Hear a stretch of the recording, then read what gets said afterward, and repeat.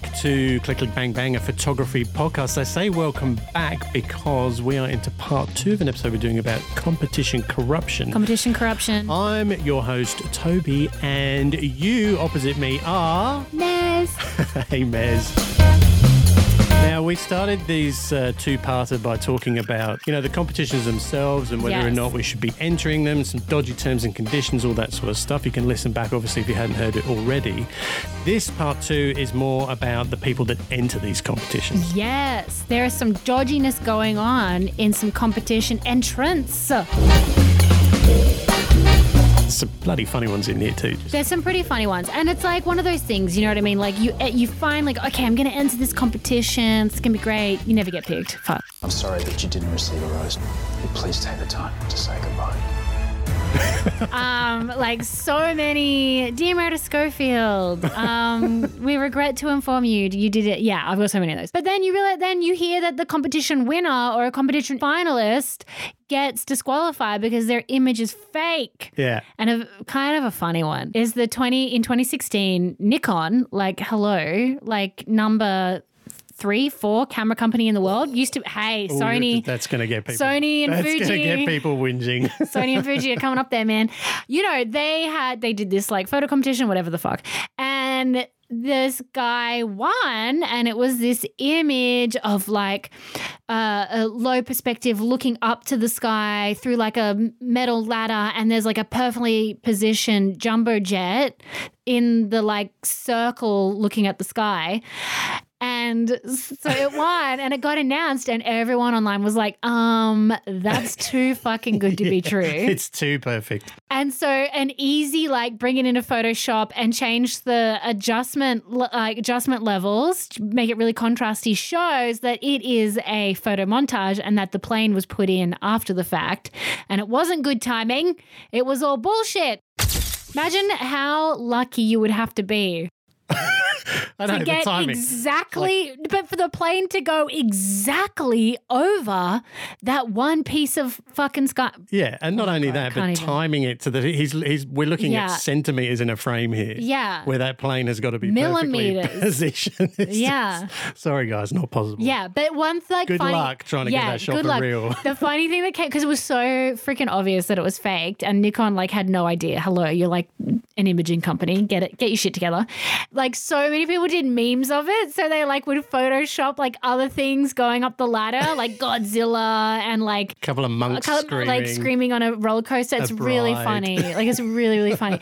We'll link that in the show notes because it's absolutely classic. Super but that's like funny, but there's like, you have another funny one. I got another funny one, and it's related to my passion, wildlife photography. Oh my God, your passion. Just kidding. Now this is from actually probably the most prestigious wildlife competition, wildlife photography competition out there, the Wildlife Photography of the Year Award, which is, big time. It's huge. They do it. I think it's the Natural History Museum in London that runs it, but they also bring it to Australia, and it's at the Australian Museum in Sydney, and I'm not sure if it goes around other cities. Maybe it does. But a few years back, I'm not sure exactly, maybe last year or the year before, a Brazilian photographer whose name I'm not going to attempt to pronounce. You did such a good job before when you were practicing. No, that was something else. Okay. He was stripped of the award because it was found that his image of an anteater at night nibbling on some glowing mound of something or other. Termites, I think it was, correct. Was actually not... Wait a minute. Was not ants? Could have been ants. So it's not an animal with lightning reactions or a dazzling intelligence. But then you don't really need that if you're an anteater. But anyway, this image was not quite what it seemed. Basically, he'd used, allegedly, I'm going to say... Why? It's been proven. Well, yeah, true. He'd used a stuffed animal. Like a taxidermied anteater. A taxidermied anteater. But wait, did he like take the taxidermied anteater into the wild? Or what was it? So this is where it gets even funnier. So initially I'm thinking, oh yeah, okay, so he's taken this stuffed animal out into the middle of nowhere. He's found this little, mound of ants and he's put it there and he's he waited for the perfect, light and all the rest of it and taken this shot, all right, whatever. Hey, the subject doesn't move. That's great. Dodgy, but funny at the same time. However, not the case. Not the case. Turns out the whole scene of this anteater clambering up to nibble on some ants is it's like a sculpture that's at the entrance to this freaking natural history wildlife park in Brazil somewhere. Oh my God. So it's like a photo manipulation. Yeah, so he's gone out there, he's got a snap of this thing and then, he's sandwiched the images. Pasted it into this stunning background. And then that one, like wildlife. Yeah. That's fucking atrocious. It's hilarious. But, the only reason they found out was they got a bunch of animal experts and they realised that Oh my God, they got a bunch of animal experts? They did, and they realised that this anteater was, his position was very unusual, in fact, probably impossible for him to be in. Oh. So they looked at like the physical aspects of the photo and realised, I'm looking at it now. An anteater would never do that. And subsequently, our Brazilian friend was disqualified. Now, he was stripped of a prize of £10,000, which That's a lot of money. Yeah, it's about what, $14,000 Australian dollars. Yeah, more than that. Basically he fucked it up. I love it though how it didn't take like a team of photographers, like with the Nikon one, how people were like, oh yeah, you fucking put that in. It was a field of animal experts who knew that anteaters did not position themselves that way when they feed. That's hilarious. What I love though is this quote from one of the representatives of the competition where he said, it may have been a beautiful image, but because it's Wildlife Photographer of the Year, we want the animals to be wild. Oh my God, that's so funny. Photo manipulation and photo montage, corruption in competitions is becoming like a lot more rife. It is, and look, those are kind of light-hearted examples to a degree. But there's there's some pretty serious cases out there of photographers, mucking around with their images to a point where it's really not on, and it's detrimental not just to the competitions themselves, but to the craft of photography as well. Yeah, and to the sort of like the reputation of these people that put the organizations that put on these competitions.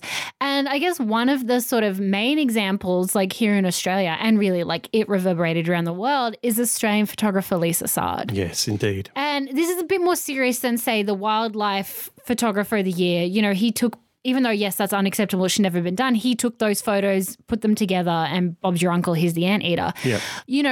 With Lisa, and I'm going to say allegedly because I believe there is like a court process going on, a defamation case going on, so I'm going to say allegedly. Mm-hmm.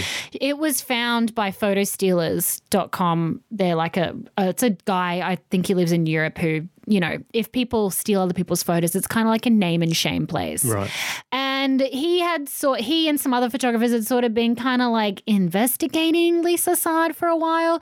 Now, for those who don't know, she's quite a very, very famous Australian photographer, and she's really known for her personal work, which looks a lot like sort of graphic design rather than photography. It's like highly illustrative, and it's using many different elements in photo montage. Like it's clearly meant to be photo montage. Yeah. And she represents it in a way that she has taken all of these different elements. She's physically taken the photos of all these different elements in her shots, put them together, and then done her sort of illustrative enhancements. And that's her shtick, right? Okay, cool. Yeah. And she's won AIPP Photographer of the Year many times. Like was a Canon photographer, the whole deal.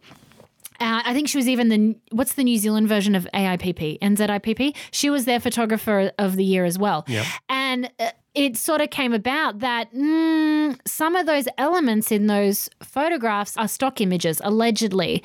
And the way people were kind of like, again, it was like that online photographic investigative thing where it was like, everyone was coming in and assessing these images, and pretty refutable evidence that a lot of the elements in these images were exactly pixel for pixel the same as many stock images. So some of her montages were made up of her stuff mixed with other people's? Is that what? Mixed with stock photography. Look, right. Allegedly. Yeah. Okay. Yeah. But also, and one photographer accused her of this direct, that she stole one of his images. It was an architectural shot, and that became one of the elements of one of her very famous images. And it is a famous building in Europe somewhere, and her defense was that, no, I just took a photo of that building, da, da, da. Yeah. But when you line them up, I mean, it's pixel for pixel. The chances of someone standing in the exact same spot with the exact same kind of light is pretty, like, that's pretty hard to believe. Yeah. And so all this evidence together over weeks and weeks on this Photo Stealers website from all this like photographic community collectively inputting and like reverse image searching and searching iStock stuff, it was absolutely unrefutable. And so she was stripped from the AIPP of her Photographer of the Year. She was stripped from the NZ IPP, whatever it is over there. She was stripped of many things. And to be honest, like her career. Yeah. Because she's a big time commercial photographer as well, not just this sort of photo montage stuff she does. And it ruined her. It honestly ruined her. But I believe she's in court proceedings with some of the people that have accused her. Yeah, you wonder what her defense will be, though. I mean, if some of this stuff is, as you say, irrefutable and reasonably obvious. She absolutely claims that she has not stolen. Yeah. She is on this bandwagon of, no, I haven't done anything wrong. Yeah, and, hopefully that's not her just being hopeful and a little bit naive and blind to the whole issue, but who knows where it'll... Could just be blind arrogance, maybe. Yeah, maybe. Who knows how it'll wash out. But I mean, that's pretty huge. That's a very, very world-renowned photographer. And, her work is really stunning. The process that she goes through to get these images the way they are, that's why she became so successful. It's just such a shame that, just take the photos yourself. And well, yeah, and it's odd to me that professionals of that caliber would go to such lengths to for what? I don't really. Yeah, there's so much at risk, as we've seen with what happened to her. I mean, she's, like you said, she's been torn absolutely to pieces. 100%. Career shredded, reputation in tatters, all the rest of it. What was the motivation for her to do that, if she indeed did do that? Obviously, we're going to use the old allegedly here again. Yeah. But likewise with, our old mates Anteater in the wildlife photography. Yeah, what's the motivation of that? Funny as it is, why the hell would you do that? And why would you think that you could get away with that? Yeah. When you're putting this in front of presumably wildlife experts and people that, look at these kind of images. Yeah, it's not just like the local photo comp for the local council. This is like the number one wildlife, I think that's an attitude that some of these photographers have, that they think they will get away with it and they don't want to do the work. Yeah, and maybe, they get to a point where their reputation is and their ego is at a point where they're like, I just need that extra little boost to my ego for winning this thing and 100%. being able to say that I was, this photographer of the year or that photographer of the year or whatever it might be. Totally. I absolutely believe that's true. It's an ego trip. Now, obviously, in some other cases, it's for monetary purposes. We've seen people enter competitions with, slightly suspect images, and competitions that offer a lot of cash prizes. Now, one of these is the Hamdan International Photography Award.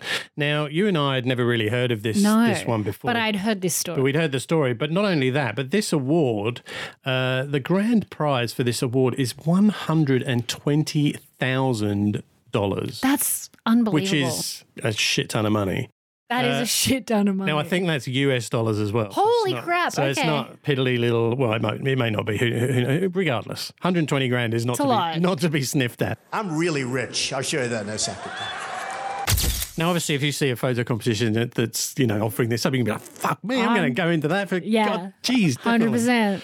Anyway, a couple of years ago, a Malaysian photographer by the name of Edwin Ong Wee Kee did just that and entered it and was announced as one of the winners last year in 2019. Oh. And, got his share of the prize money and all the rest of it. However, the image he took, again, was not quite what it seemed. Uh-huh. Now, the image itself is It's nice. It's all right. It's okay. I have many issues with it, but that's a whole other episode. Well, yeah, that is another episode. It's of a Vietnamese hill tribe woman, I believe, holding a child with a backdrop of this kind of, mystical green and forest misty and, Vietnam. Clearly she looks like she's, not fallen on hard times, but she's from she's living in some kind of a state of poverty. Yeah, more impoverished member of the world population. And as you said, that was so delicately put. That's a whole nother episode in itself, as you said. Now, what happened with this photo was that it was found to be that Mr. Wee Kee was not the only person in the vicinity when this scene happened to occur. Now, there's another, and you can look this up online if you search for his name. There's another image of the actual, let's call it, what can we call it, situation, which includes not just Mr. Wee Kee, but about 15 or 20 other people with big fat cameras huddled in a horseshoe formation around this poor woman and her kid, clicking away like maniacs. And it almost looks like they've stepped off a tour bus, and the tour guide said, "Hey, look, there's a hill tribe woman. Let's get off the bus. Let's all take a photo and take photos of her," which they all obviously did. So they all would have ended up with like the same photo. You would imagine that would be the case. Now, obviously, Mr. Wee Kee, our friend, was smart enough to enter this into the HIPA, we call it, awards. Yeah, and came up trumps and ended up winning the freaking thing, which is pretty. Did they disqualify him? Pretty extraordinary. Or no?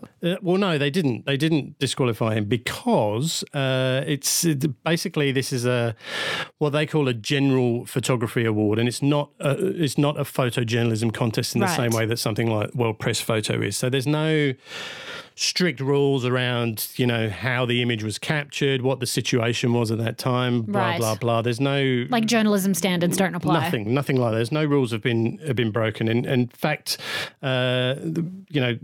several similar photos have won this kind of prize, and in similar situations, I mean. So basically, like the whole thing around it is like, when you look at the image and the caption, you think, oh my God, this photographer's gone to this hill tribe in Vietnam and photographed this woman. And I think the theme of the photo competition was hope. But the reality of the situation is cut to zoom the fuck out, and there's 15 other plebs there from some first world country who are all photographing this poor fucking woman in the same situation, and they're probably throwing her some money. Yeah, but you can imagine that her sense of hope was not huge at that moment. She's like, who the fuck are these people?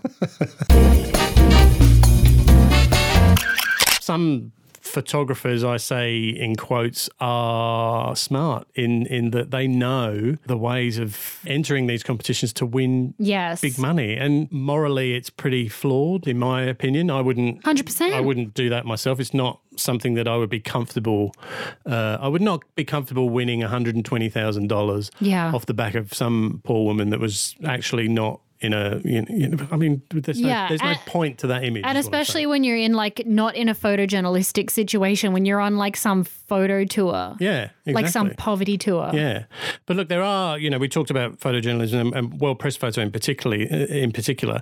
And, WPP has had some issues in the past. Some big scandals. Yeah. I mean, you got one about the old car photo, that one. Yeah. Well, this is from 2015, and this was one of the finalists, one of the photojournalist finalists. And his name is Giovanni Trolillo. Oh, very good. Prego. Do lovely. And so he sort of did this. It was for a photo story series, and it was sort of about kind of like this dingy kind of seedy nightlife of this town. Yep. And it kind of came to air that some of the photos in this series were A, staged, B, not even taken in this town. They were taken in a whole different country. And one of the photos in particular that sort of got the most controversy was this image of at late night scene, and it's a car, and there's a couple having sex in the car, and it's like steamy, nice, right? Seedy nightlife, okay? And a lot of people had issue with it because it's clearly staged. There is a flash in the car.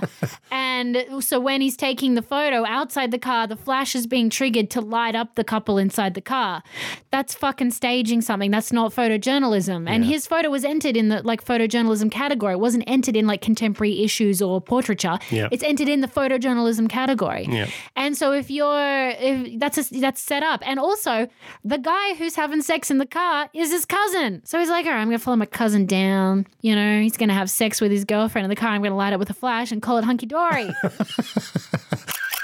We looked at the rules of World Press. Yeah, they're pretty hardcore. They're pretty easy to understand. Yeah, very, like, very straightforward. If this guy had read those rules and still felt he could enter that image, then either his grasp. Oh, I think they read them and I think they can circumvent them. I think most people think that. Maybe.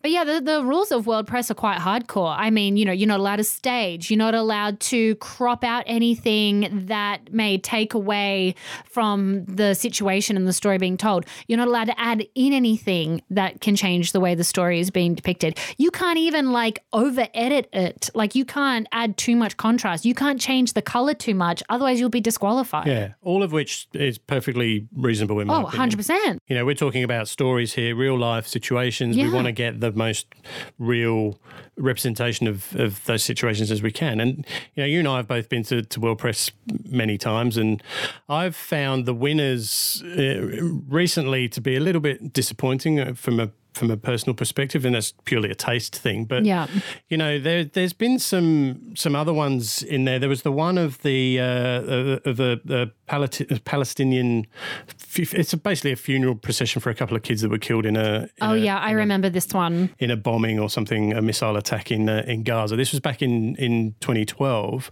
Now, the photo won in a particular category at World Press 2013. Now, the photographer Paul Hansen, who's a Swedish guy, there was a lot of controversy around this photograph. There was. I remember this. And when you look at the photo itself, it's kind of hard to see. Well, you kind of look at it and you think, well, what's wrong with that? It's a stunning photo. What's wrong with that photo? Yeah.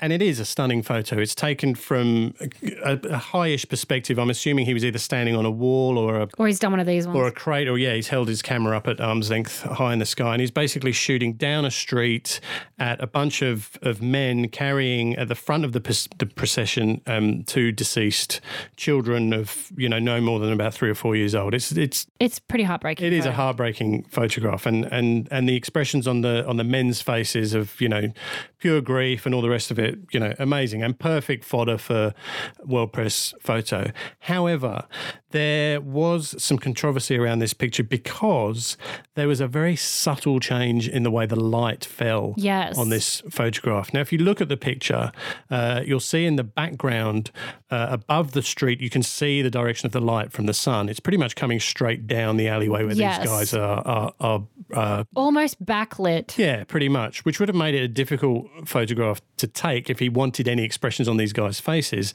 He would have probably needed a flash, whatever, otherwise they would have been silhouetted. You certainly wouldn't have got the detail that he's got in the faces of these people, and also the dead faces of these two poor children.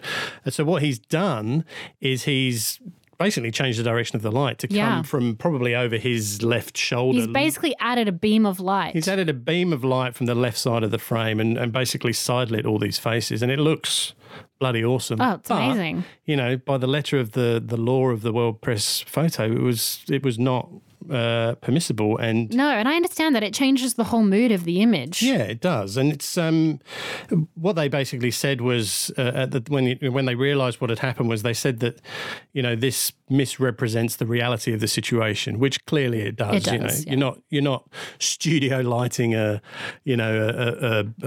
spontaneous moment in that way. So you know, fair play to World Press. They called it out, and you know they did sort of say, look, this shouldn't have won, and you know, we're very sorry, all the rest of it, blah blah blah. But they've had so many situations. Like we were just reading some stats, and like in 2015, 20% of finalists were disqualified. Yeah. Finalists. Now that's pretty shocking, because finalists, we're assuming, are exhibited works. Yeah, that's like what they're putting in the exhibition. Yeah. Now that's. Otherwise, you ain't a finalist. What are you? But it was just more. entered. But it was more than that, wasn't it? It was like 30% or something. Like, Well, that was 2015 was 20%. Yeah. 2016 went down to 16%. But I think I've seen a more recent statistics where it was something like 36%. Yeah. It's unbelievable. Yeah, it's dodgy. But it makes me like, and then if you just Google it, like if you Google WordPress disqualified, you'll get stories from like 2010. Yeah. And it's like, okay, well, what are they doing to combat this? Like, you know, yes, they're getting people to enter Raws, but like, are they looking at them? Yeah, and that's the thing, because we've seen a couple of examples where clearly the raw image is quite different to Oh my God, to what's been submitted. The 2010 controversy one with the sports photo. Yeah, the boxing. And we'll link this in the show notes. It's unbelievable. It is a piece of shit photo. It is literally polishing a turd, mate. Yeah. And it's, you know, it's this young boy, he's getting his hand wrapped for boxing, and it's a wide shot, but that's the original shot. The shot that was entered was a tight close-up shot of his hand, made to look like it was shot on like 3200 ISO black and white film when it was shot on some fucking shit digital camera from like 2000. Probably his phone. And he was eventually disqualified because he took too much out. He manipulated things out of the frame too much. So it completely changed the mood of it as well. Oh, 100%. I couldn't believe it when I saw that. Yeah. It's a shame because, you know, we've talked about this in previous episodes with people like Don McCullin, who's, you know, avidly against digital photography. And I'm sure this has become more of an issue for WorldPress, since the advent of digital photography. It's obviously much harder to manipulate film in the same way that people do now. And I'm sure prior to, you know, whatever year, 2000 or whatever, when people were submitting, you know, film images, it would have been a much easier contest for them to judge. So I can kind of sympathise with them a little in terms of, you know, how do you spot these? How do you spot when someone's been mucking around with you've got to adapt or die. And the thing is like, because of, you know, all of these disqualifications year after year, their reputation is kind of starting to fall a bit. And there's a lot of photojournalism festivals and magazines that are no longer showing WorldPress because of the level of disqualifications that they get every year. And I kind of understand that. Yeah. Does it make you not want to go and see WorldPress anymore? To be honest, I haven't been to see it in a long time. Yeah, right. For that reason or for other reasons? No. You know what? Like, I think it's just sometimes really depressing. Oh, 100% depressing. It's really, really depressing. And because I follow a lot of photojournalism through the year, I kind of see it. But I don't know. You go every year, don't you? I do if I can. I go every year, but as I said, I've been disappointed in some of the more recent winners. I don't think that they have had the impact that past winners from maybe, I don't know. I'm thinking back maybe 10 years and prior, where I used to go and I used to be blown away by not just the winners, but some of the second and third place and some of the stories and were just phenomenal, stunning bodies of work. But yeah, I've been a little bit disappointed with recent winners. And you're right, maybe it's because photographers themselves are seeing this as kind of, you know, what am I? Do I want to be associated with ... It's getting a bad rep. But I kind of think it's the same, like, for example, with the Lisa Saad thing and the AIPP. I think a lot of people are moving away from organizations like that because it's like, okay, well, what are you actually doing for me as a photographer, number one? And B, like, if you're propping these people up and giving them photographer of the year and you're not even investigating like their practices and how they got there, then like, what are you kind of defunct? That's a big problem. That's definitely a big problem. In wrapping this up, a lot of people, you know, who aren't yet established photographers or famous photographers or whatever, would look at photo competitions as a way in, basically. You know, pushing a door open, being seen by, you know, a particular bunch of people that might lead to further work down the track. And I don't want to kind of, you know, knock all photo competitions because I'm sure some of them are very reputable, but it's such a fine line of, you know, which ones to indulge in. You just have to do your research and you just have to always like be prepared that it just may not happen. Yeah. And you can enter year after year after year and it's just not going to happen. But I mean, that doesn't mean you can't try. No. But just, you know, investigate where you want to enter your stuff And, you know, like stuff with WorldPress, if you're in that genre, if you're in the photojournalism world and you're working for magazines, is that something you would want to enter? And if it is, make sure that you're doing the right thing by the entry rules. Yeah.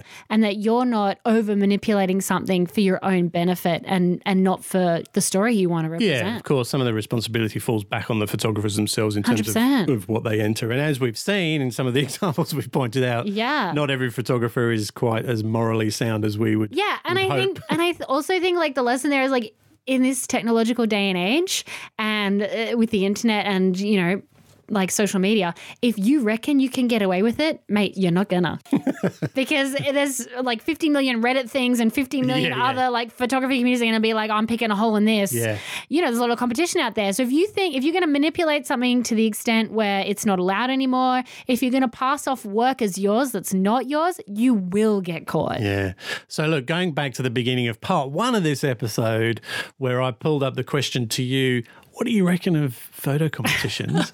In a nutshell, what would you say to people? I would say choose the right ones because they can be beneficial to your career in terms of your name, building a name for yourself, but just be careful and don't be a dick. Don't do the wrong thing. No, don't be a dick. What about you though? Come on, what do you think? Well, the reason I asked you that question was because I've been kind of weighing up, should I enter, should I not enter? There's a couple that I might consider if I get the time to figure out what the hell I'm going to put in there, because that's the hardest thing for me is trying to decide which photo should I put in there. Yeah. Maybe I will, maybe I won't. I'm still a little bit dubious, I have to say. Okay. I'm definitely entering head on. I'm entering the landscape. Yeah, I might enter head on, but I'm going to get the shits when I don't win. I know, but which is the same every year. I know, totally. But we're suckers. We always come back for more. Yeah, and we always go and see it as well. So, moral of the story, don't be a dick. Oh my God, that's such a good moral. That can like transfer to everything. Just don't be a dick. Don't be a dick. All right, guys, we'll see you back here in 2 weeks. Adios.